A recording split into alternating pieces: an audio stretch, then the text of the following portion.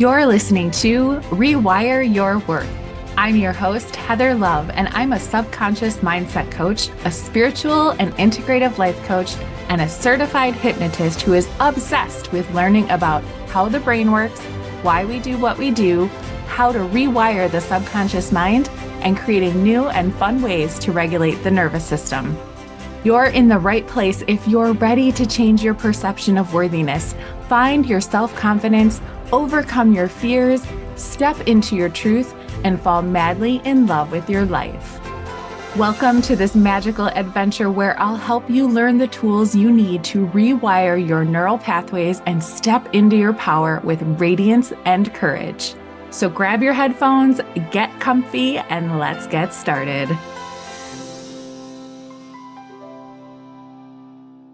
Hi, friends. Welcome back to another episode of Rewire Your Worth. Today, we are going to talk about making decisions.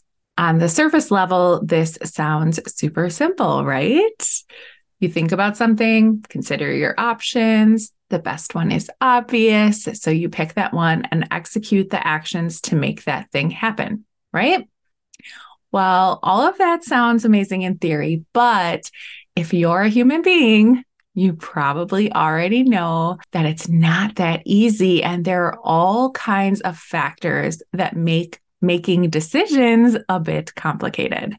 Why is that? Well, let's start with what's actually happening in your brain when you are making a decision. First of all, we make approximately 35,000 decisions every single day, which I don't have to tell you is a lot of decisions. And it's no wonder that you've probably heard of decision fatigue. It's an actual thing that basically means that because we are bombarded with making decisions all day long, both big and small, we are totally exhausted. Anything from what to wear, what to eat, where to eat, what project to start first, and then which part of that project and how to start it, from what life insurance policy to choose to how much money you need in the bank for your kids' college, and you get the point. It's all day long, every single day. And that's not even including the additional 35,000 thoughts you have every day that aren't decisions, that are just thoughts. Your brain is very busy. I know most people don't sleep 8 hours a night, but I do most of the time. So let's say you have 16 hours that you're awake, that you're making decisions. So if you divide 35,000 decisions by the 16 hours that you're awake, that gives you 36 decisions that your brain is making every minute of every day that you're awake. That's roughly one decision for every second and a half. So if we could all just collectively cut ourselves and everyone else some slack for a moment when we realize how busy all of our brains are all the time. There is a lot going on. It's okay to feel like you absolutely cannot make another decision right now. There is nothing wrong with you. Your brain just needs a minute or 2 or 10 to not have to do all that. And that's normal. Beating yourself up because you feel like you don't have all the answers isn't going to help. Sometimes you just need to say, okay, I need a brain break for a moment, so I'm going to take that moment and I'm not going to feel bad about it. Okay, start there. We aren't going to make ourselves bad or wrong for feeling like we don't want to make another decision right now. Okay, next, we're making all these decisions, right? Without getting super sciencey, decisions are made in your prefrontal cortex, which is that conscious part of your brain where you are aware of what's going on. This is the part of your brain that understands consequences and cause and effect. So for instance, I know because of my prefrontal cortex that if I don't put gas in my car, that my car will run out of gas at some point and stop running. The prefrontal cortex also holds all executive functions like language, memory, emotions, and things you learned in school or at your job. Where this gets tricky, though, is that anything that would be considered automatic in your brain is part of your subconscious mind, meaning you aren't necessarily aware that that emotion or thought or the decision is happening because the neural pathways have been rooted so deeply in your brain that you basically aren't controlling it at this point. It's automatic. And it's in an entirely different part of your brain from the one that's making conscious choices all day long. But it's important to understand that it's not black and white. It's not that one part of your brain is making all the decisions all day. There is another part of your brain that is also unconsciously making decisions and influencing your conscious mind. I hope this isn't too confusing, but the point I'm trying to make is that making decisions isn't as easy as the world would have you believe. There is a lot going on in our brains, and so much of it is in direct conflict with each other. Think of dieting, for example. We all know we shouldn't eat a package of cookies if we're trying to lose weight, right? That knowledge lives in our prefrontal cortex. But when you're sad or mad or whatever, and you open the pantry and grab the cookies, that's generally coming from an unconscious place, which is a different place in your brain and isn't the same part that understands that eating cookies won't help us get to our weight loss goals. So this is a very long explanation of the brain, but I think it's important because people are so incredibly hard on themselves when they quote unquote fall off the wagon, but they don't understand that it's not as simple as just deciding to not eat the cookies. There is so much going on in the subconscious that goes far beyond just making a decision. Now, that's not to say that you have no control over the decisions or your actions and that you're just at the mercy of your subconscious mind, but I just want you to see that there's so much more happening so that the first thing you do isn't beat yourself up for doing something that your conscious mind is aware that if you do that thing, then you won't get the result you say you want. Okay, so we're going to move on, but that's such a fundamental piece to this that I wanted to take a few minutes to make sure I explained it in detail. Another thing that I see happening a lot is people asking others for advice / input / what the other person would do in that situation, etc. Full transparency here. This is actually a huge pet peeve of mine. Not because I don't think that people shouldn't ask others for their opinions, but more that I think people use this as a crutch.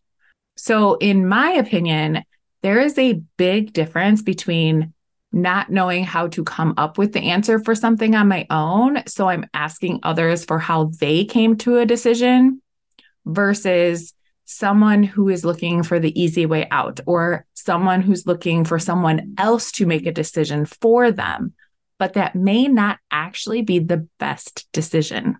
All of that to say, I'm fully aware that there are times when this comes in handy. For instance, if I'm hungry, but feel like I absolutely can't make a decision on where to eat because I either truly don't care or I've maxed out my decision making for the day, then fine. I get that. I've been there too. I'm not talking about those situations. I'm more talking about things that you do actually have thoughts or opinions on, but you're asking other people because you are too afraid of making the wrong decision. So you make someone else responsible for that. To me, that's not cool. And that's something that is very often going to cause resentment or even just frustration down the line. But if you go back to what I was talking about before with the subconscious mind, the reason people do this has more to do with a lack of confidence or self-worth or even conditioning than them being lazy or just not wanting to make a decision. I used to work with a woman when I was in corporate, and she literally would not make a decision on anything. She ate the same food every day. She had like the same few outfits she would wear every week. And none of that is bad. It's actually brilliant because you take the pressure off yourself for those decisions. But if she had a project to do, she would ask me my opinion about what to do or where to start or whatever. And I would tell her. And then she would go ask someone else and then someone else. And she literally spent all her time in research mode and then would constantly stress about if she was doing it correctly the entire time she was working on something. She asked more questions than anyone else on the team. And I will tell you that it used to really frustrate me. But as I've been learning more about the brain, I don't even think that this was something she knew she was doing, or at least not to the level that she was doing it. When it's this extreme, I can say with 100% confidence that what's going on is not in the prefrontal cortex. There is so much anxiety about being wrong or not having the answer or how it was going to make her look that it was actually paralyzing for her to make a decision. And if I had to guess, she probably hated the fact that she felt she wasn't worthy enough to make a decision on her own. And she probably told herself stories about what her indecision said about her. But because she was more worried about how she was going to be perceived by others, that is what was driving the bus. That is what made her be so indecisive. And to me, that's sad. We're all worthy of making a decision and having it be a quote unquote bad one or wrong one, learning from it and moving on and doing it differently next time. We get to allow ourselves and others the grace to make mistakes. I know that's not the reality in some places, especially corporate. Believe me, I know. But as human beings, none of us are perfect. I've said that a million times before. So it's important to create an environment where people feel safe and empowered to make decisions and not to be so quick to judge if that's not the same decision someone else would have made. If that's the environment you're stuck in, I would take a really hard look at that and see if that's the healthiest place for you to be. Next, I briefly want to talk about keeping promises to yourself and going back on your word. So this idea of keeping promises to myself is something that I've been really focusing on more for this year. And I think it's going to be a big theme for me in 2024. But the reason I bring this up in this episode is because what I found to be true for me is that I make a decision, or i.e. a promise, sometimes about something I'm going to do or change or start, okay? For example, again, being fully transparent, in September, I told myself that I was going to launch 3 paid masterclasses before the end of the year, one in October, one in November, and one in December. And now here we are sitting at the end of October, and I haven't done anything with any of it. So essentially, I've broken that promise and gone back on my word to myself on the decision I made. So me being who I am, now I'm curious. Why did that happen? Because I don't know about you, but for me, this is not the first time that I've done this. I make decisions all the time and then I don't follow through. So what's going on? This probably won't surprise you, or at least it didn't surprise me, but the answer comes back to the subconscious mind. So the decision was made with the conscious mind in the prefrontal cortex to create and host these masterclasses, okay? But then what happened is the part of my brain that holds the automatic responses and emotions kicks in, and I start to doubt myself, and fear sets in. And there's all these thoughts about how nobody's going to buy and who am I to host these classes and all these other things related to self-worth that I'm not actively thinking about when I made the initial decision. And then the frustration comes in when I feel like I'm a failure for saying I'm going to do something and then not doing it and looking at it only from that black and white perspective. So what if we, and I'm talking about myself, but also you, because I know you have your own example that you could insert here. What if we gave it some color? What if we understood that there are layers to all of this? And just because we make a decision doesn't necessarily mean that the very next thing we do is execute the thing. Can that happen? Absolutely. I've done it before with many things. And I think that past experience is great to draw from when I'm feeling scared of moving forward for whatever reason. I've done lots of terrifying things in my life, and none of them have killed me. And that data is also stored in your brain. But because of the negativity bias that we all carry, back to things being automatic, we automatically think the worst case scenario first, and it holds more weight in our brains. So what if we use our prefrontal cortex right now to understand that concept and know that our subconscious is going to try to keep us safe with thoughts and emotions that are familiar to it, and also acknowledge that because we are now aware of it, that the subconscious doesn't get to be in charge when we're making these decisions. Just by making your conscious mind aware of what is going on in the subconscious mind, you are bringing it to the forefront and making it something that you personally have more control over for yourself. This piece right here is so important and will really make so much difference when trying to understand your own mind better. You can acknowledge what's happening and reassure yourself that you're not going to die with this decision. The last thing I want to cover in this episode, but it's probably something I'm going to talk about more in another episode at another time, but it's the idea of influence and persuasion when you are making a decision. This is more in the realm of behavioral science, but I have been going down this rabbit hole lately. And what it really comes down to is that your subconscious is more influenced by things than you probably realize. So when you think you're making a decision about anything, there are factors that play into that choice that you don't even know about. For instance, and this may not be true for every single person, but as a concept, if you go to the store and you're looking for a new facial cleanser, let's say, and you know you want to spend this certain dollar amount on this product, okay?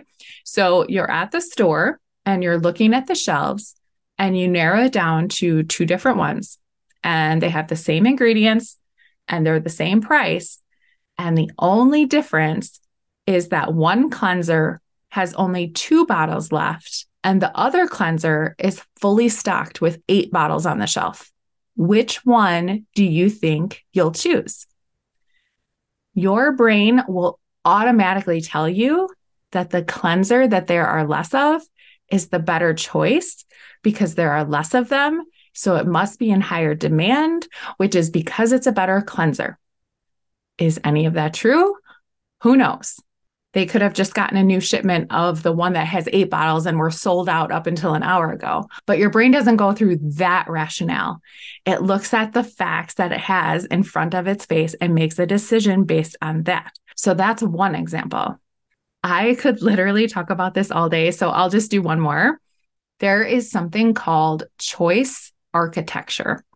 And what this is that the way that choices are presented actually influences the decision a person will make about them. One of the components of choice architecture is what is basically called the default setting, meaning that whatever is pre-selected for you is what you will choose 70% of the time. Think about maybe when you're making your health insurance selections for the next year, if that's something you do, or even these days, choosing the tip amount when you go to Starbucks. Or for me lately, when I go to Subway, it even has the feature where after you tap your card and enter your PIN, there's a pop-up with how much of a tip you want to leave. Your automatic response will be to leave that default alone as is. So whatever the system has for you is what you'll decide to go with. I know I did this all the time when I worked in corporate and I had to make my open enrollment selections for the next year's coverage rather than spending the time researching if there was a better option than what I already had. I always just kept everything the same as the previous year. At Subway, the default tip was a 15% tip. I just left that as it was. Your brain takes the path of least resistance, which in this case is doing nothing and letting the default be the decision. So when someone is trying to sell you something, they will pre-select what they actually want you to choose, knowing that you probably will not go through the process of changing it. So defaults are one part of choice architecture. There's other things like if you go to a cafeteria type setting and fruit is an option in the line before the dessert, and the fruit is positioned in a way that makes it more visually appealing, you'll usually pick the fruit and skip the dessert. I mean, not me, because I like dessert and I don't like fruit, but for most people, they'll pick the fruit over the dessert. Or in other cases, for other things, if one choice appears more colorful or fun and the other one seems bland or boring, you'll pick the fun one. There's a lot to be said about us making decisions that we think we are making, but that there is actually a lot of psychology going on about the number of choices given, which order those choices are listed in, what visual cues are there, the words described for the choices, and the ease of the decision. So I just wanted to bring this up, number one, because it's fascinating, but also number two, it can play a huge role in the decision-making process. So it's just another thing to be aware of. And even though I've been studying behavioral science and am aware of how these tactics work, I will still pick the thing on the shelf that has less and look for the option that has more fun and is visually appealing and just do the default choice for things. All of that is to say that my brain is operating normally. And again, avoiding decision fatigue as much as possible. That's what I have for you today, my friends. I hope you found this helpful in understanding your brain a little better when it comes to making decisions or even indecision, so that you can give yourself a little more grace when it feels like your brain just wants to take a break. If you loved this episode, share it with a friend so they can understand themselves and their brains a little bit better too.